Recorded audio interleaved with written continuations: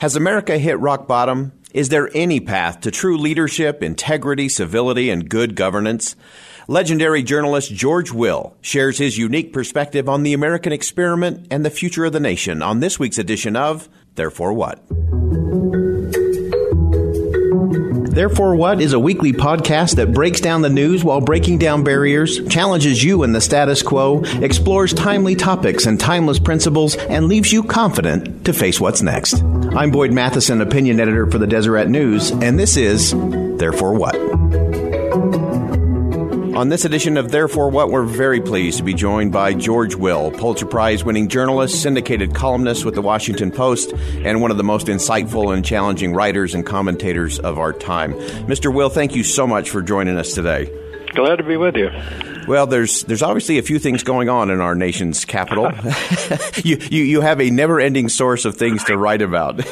But I wanted to talk about a couple of things you've opined on recently, starting with this idea of persuasion versus power. It seems that we're in an age of where bullying and bombast seem to be driving the day as opposed to persuasion.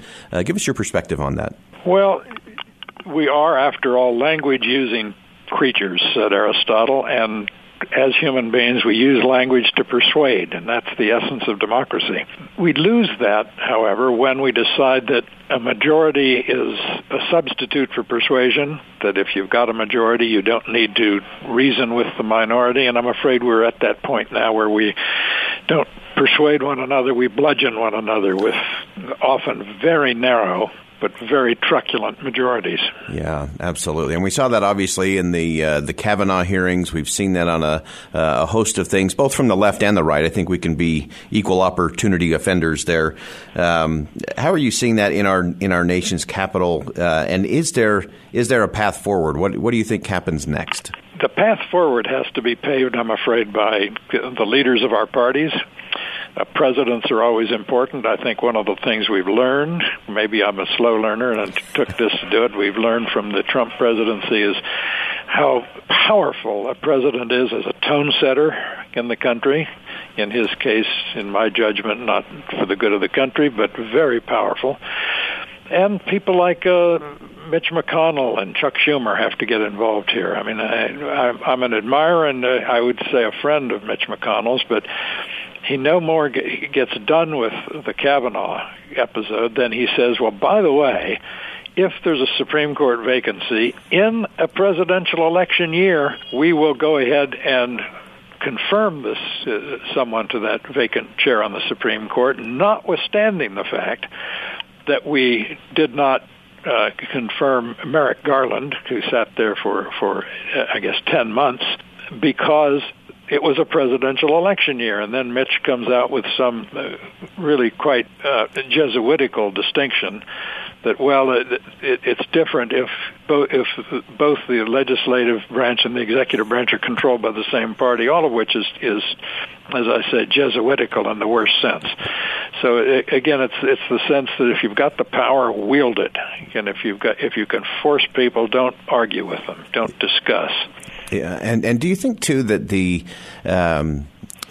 all of the politicization of the Supreme Court in particular does kind of go back to Mitch McConnell and Chuck Schumer and the House, Congress really not doing their job and abdicating more and more of their power and authority over to the executive branch? Well, there's no question that the stakes of Supreme Court nominations are unhealthily high, and they are unhealthily high because, as you say, the Article III courts are refereeing the behavior of the Article II branch, the president, because Article I, the Congress, has just surrendered, not under duress, but out of sloth or political risk-averse behavior, have surrendered to the president so much discretion. You see this daily in the president imposing taxes on his own. A tariff is a tax collected at the border and paid by American consumers. And the president is increasing our taxes with these tariffs of his, wielding power, essentially the power to tax, that has been given him by Congress. Utah's Senator Lee has in his office a very instructive display. it is on one. There's a small pile of about 400 pages, and that is the number, the pages of all the laws passed by Congress, about 400 pages in a particular session. Next to it is a stack of papers about 8 feet tall, and those are the laws, the regulations issued by executive agencies of the administrative state, virtually uncontrolled by congressional oversight, let alone congressional strict guidance. And it shows you those two starkly contrasting piles of paper where the real power has migrated in our government. That's right. I was there when we constructed that display. Well done. And one of the interesting things we used to do when I was chief of staff for Senator Lee was we would occasionally have the interns go and just randomly pull some of those regulations out of that big stack of thousands and thousands of pages to find, some obscure regulation. We found one time that it is illegal to either buy or sell a turtle whose shell is less than 2 inches. And the penalty and the way to resolve that was an $1,800 fine, up to a year in prison, and you had to kill the turtle. Well, that's no one knows. Think about that. No one can tell you how many criminal offenses have been created administratively. We have way over-criminalized life. There's a wonderful book out by a man named Harvey Silverglate, a civil liberties lawyer in Boston. The title of his book is 3 Felonies a Day. His point is that the normal American probably commits 3 felonies a day because you can't go through life without violating some completely obscure, often administrative ruling that can get you sent to jail but does not give you due notice, which the rule of law presupposes, due notice of what is and is not permitted and forbidden. The administrative state is alive and well, and as you said before, a lot of that is because Congress is either slothful or avoiding things that they'll have to respond to a constituent. They'll pass the sweeping "we shall have clean air" bill, and then abdicate all the power to the EPA. So when a constituent comes and complains about it, they can say, "Hey, I just voted for clean air. You got a problem? Go talk to EPA, who aren't elected and can't be fired." Well, again, and here's something you may have been involved in with Senator Lee. Senator Lee, in one of his books, cites the example that everyone dutifully raised their hands in a pious vote for clean air. Some administrative agency then said, oh, by the way, that means we ought to raise the tolls on the bridges in New York to discourage automobile traffic that might make the air less clean. And some of these same congressmen and senators then went out and protested with the people who were out campaigning against the higher tolls on New York's bridges. It's hard to, it's hard not to laugh, but it's also hard not to weep for what's happened to the representative government. Yeah, that's exactly right. You've talked also recently about this idea of just this flooding of the zone of, rather than really winning debates and winning hearts and minds, again, kind of this bullying tactic or flooding the zone with so much content that the truth often gets lost in the middle. I have a quote in my office from a great book, 1902, William George Jordan, The Power of Truth. Says, the politician who is vacillating, temporizing, shifting, constantly trimming his sails to catch every puff of wind of popularity is a trickster who succeeds only until he's found out. A lie may live for a time, truth for all time. A lie never lives by its own vitality, merely continues to exist because it simulates truth. When it's unmasked, it dies. Is that what we're seeing? Yes, adding to that the axiom that a lie can get halfway around the world while the truth is still lacing up its shoes. I grew up in central Illinois at a time when the first Mayor Daley in Chicago, the 50s and 60s, was running a city that had so many scandals, no one could focus on any of them. It was a kind of immunity through profusion that if you have a different scandal every 4 or 5 days, you're immune because no one can concentrate on one long enough to get to the bottom of it.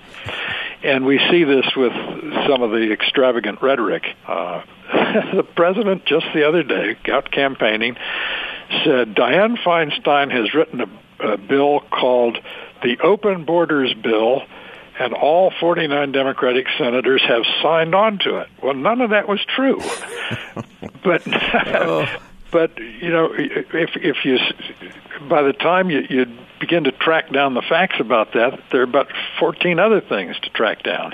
Well, so that leads me to my next question, which is, I think George Patton was noted for saying it's not how high you soar, it's how high you bounce after you hit bottom that matters. Have we found the bottom? And if we haven't, when do we hit it? And then how do we bounce up from there?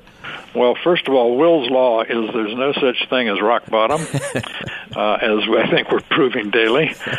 I do, however, think that the native good sense and decency of the normal American, and a normal American is not obsessed by politics, is not hanging on every shouted word from a certain kind of talk radio or on cable television.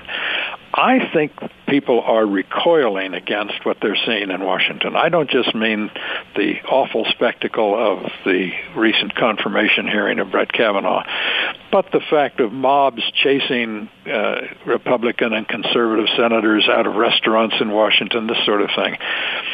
We are evidently seeing in various polls, particularly for Senate candidates around the country, what's being called a Kavanaugh bounce or a Kavanaugh surge. It may not be quite rational, but people in the country are connecting the chaos in Washington and looking for a way to protest it, and this may be how they do it. I've been saying and been looking, the polling I've been looking at lately shows that I think one of the untapped or the people who will really decide this election are not normally we say, well, it's the independents that are going to make the difference. It seems to me that we have this growing group of the center left and center right that are disengaged. So even the national polling, I think a lot of those folks in the middle have stopped taking polls. So we do see great polarization between the far left and the far right. And it's that group in the middle who have become so disgusted. They're saying, I'm just going to move on with my life, raise my kids, go to work, do my job, and I'm not worried about Washington because I got a good neighborhood right here at home. Exactly. And, there are 327 million people in this country. At any given moment, about 322 million of them are not watching cable television, not listening to Rush or his or other people like that. They're cleaning the gutters, washing the car, and getting the children off to school. So I want to go back a little bit. One of the things that I have always looked for in terms of real leadership is that willingness to stand up, to speak out, and even to stand alone when necessary, especially when it comes to truth. You've done that on a few occasions in your lifetime, but I wanted to talk specifically about Watergate, an era obviously that was deeply troubling, not unlike what we see today. And you were one of those voices on the Republican side who was really calling for truth. Explain and share a little bit of your perspective on what that was like and what you think that means in terms of what we're facing today. Well, let me tell you a story. I came to Washington in January 1970 to work on the staff of a United States Senator, Gordon Allott of Colorado. I became a columnist 3 years later in January 1973. And the Washington Post was going to market my column as a response to criticism from Spiro Agnew and others who said there are just too few conservative voices who will defend the Nixon administration particularly, but conservative voices and sympathetic to the Nixon administration in America's newspapers.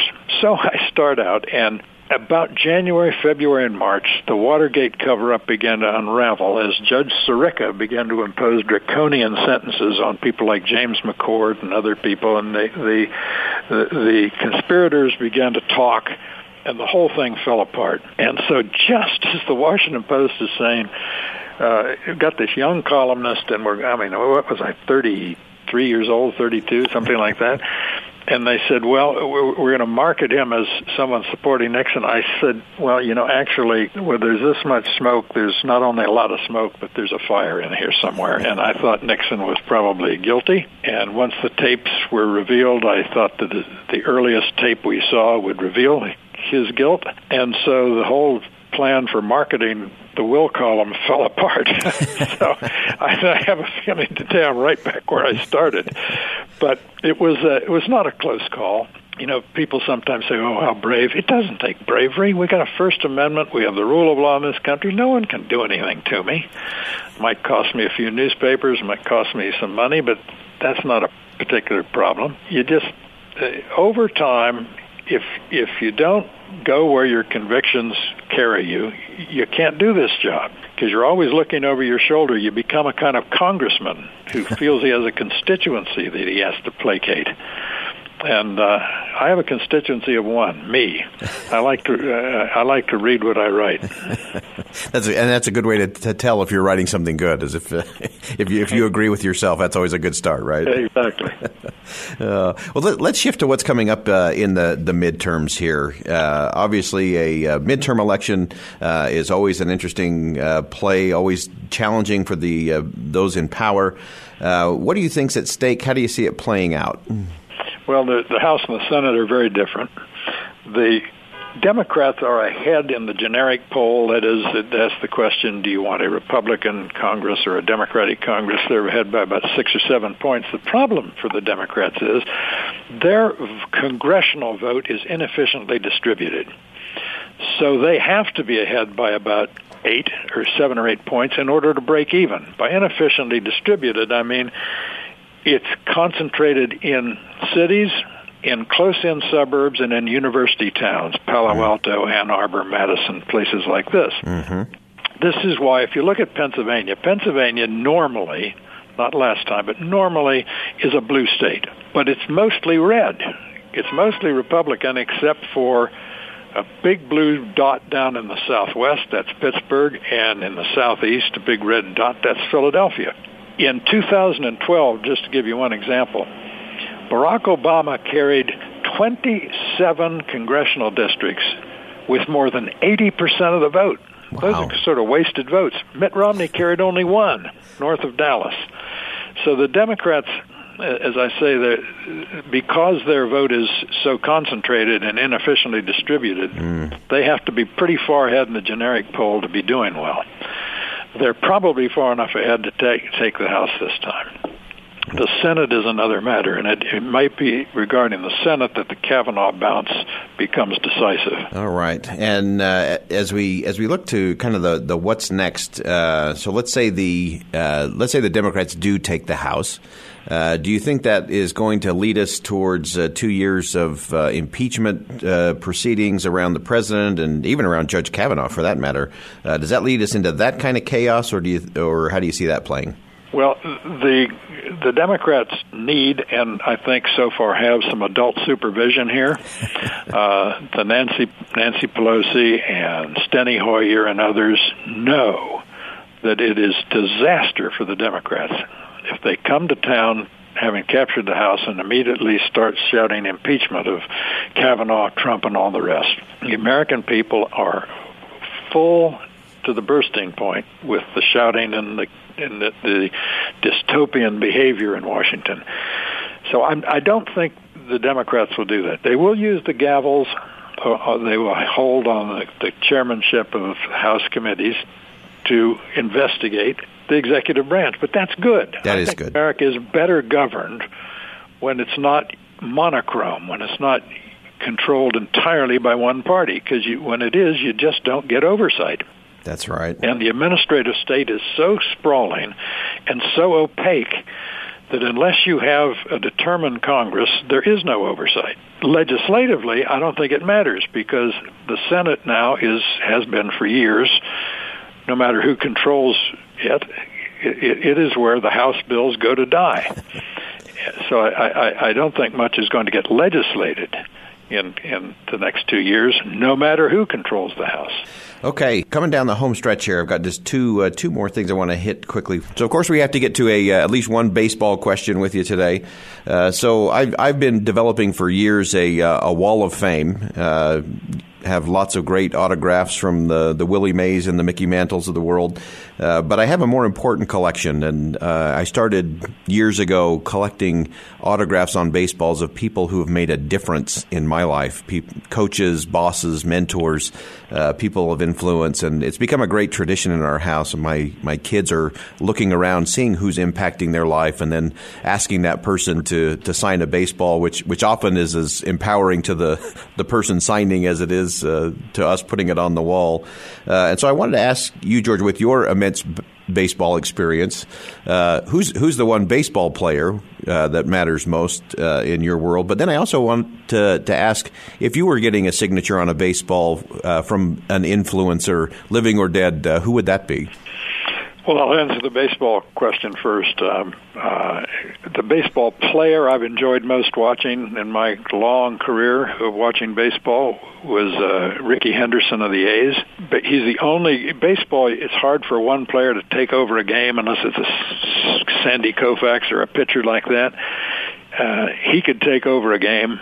He could get tie game, bottom of the ninth. He comes to the plate with his strike zone the size of a postage stamp. He tiptoes to first base, steals second, goes to third on an infield out, scores on a sac fly. Game's over. Yeah. He's just a terrific guy.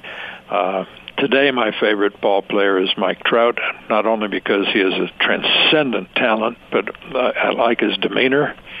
Head down, no showing off, just doing your job and doing it better than anyone else. I think if I were to have a ball signed by someone whose friendship and example meant so much to me, it would be the man who was one of my very best friends, Senator Pat Moynihan, the New York Democrat, good New Deal liberal, but the best mind in the Senate in my lifetime. I once said rather naughtily, but accurately, that while he was a senator, he wrote more books than many of his colleagues read. I am sure that is a true statement. Yes. Fantastic. Therefore, what?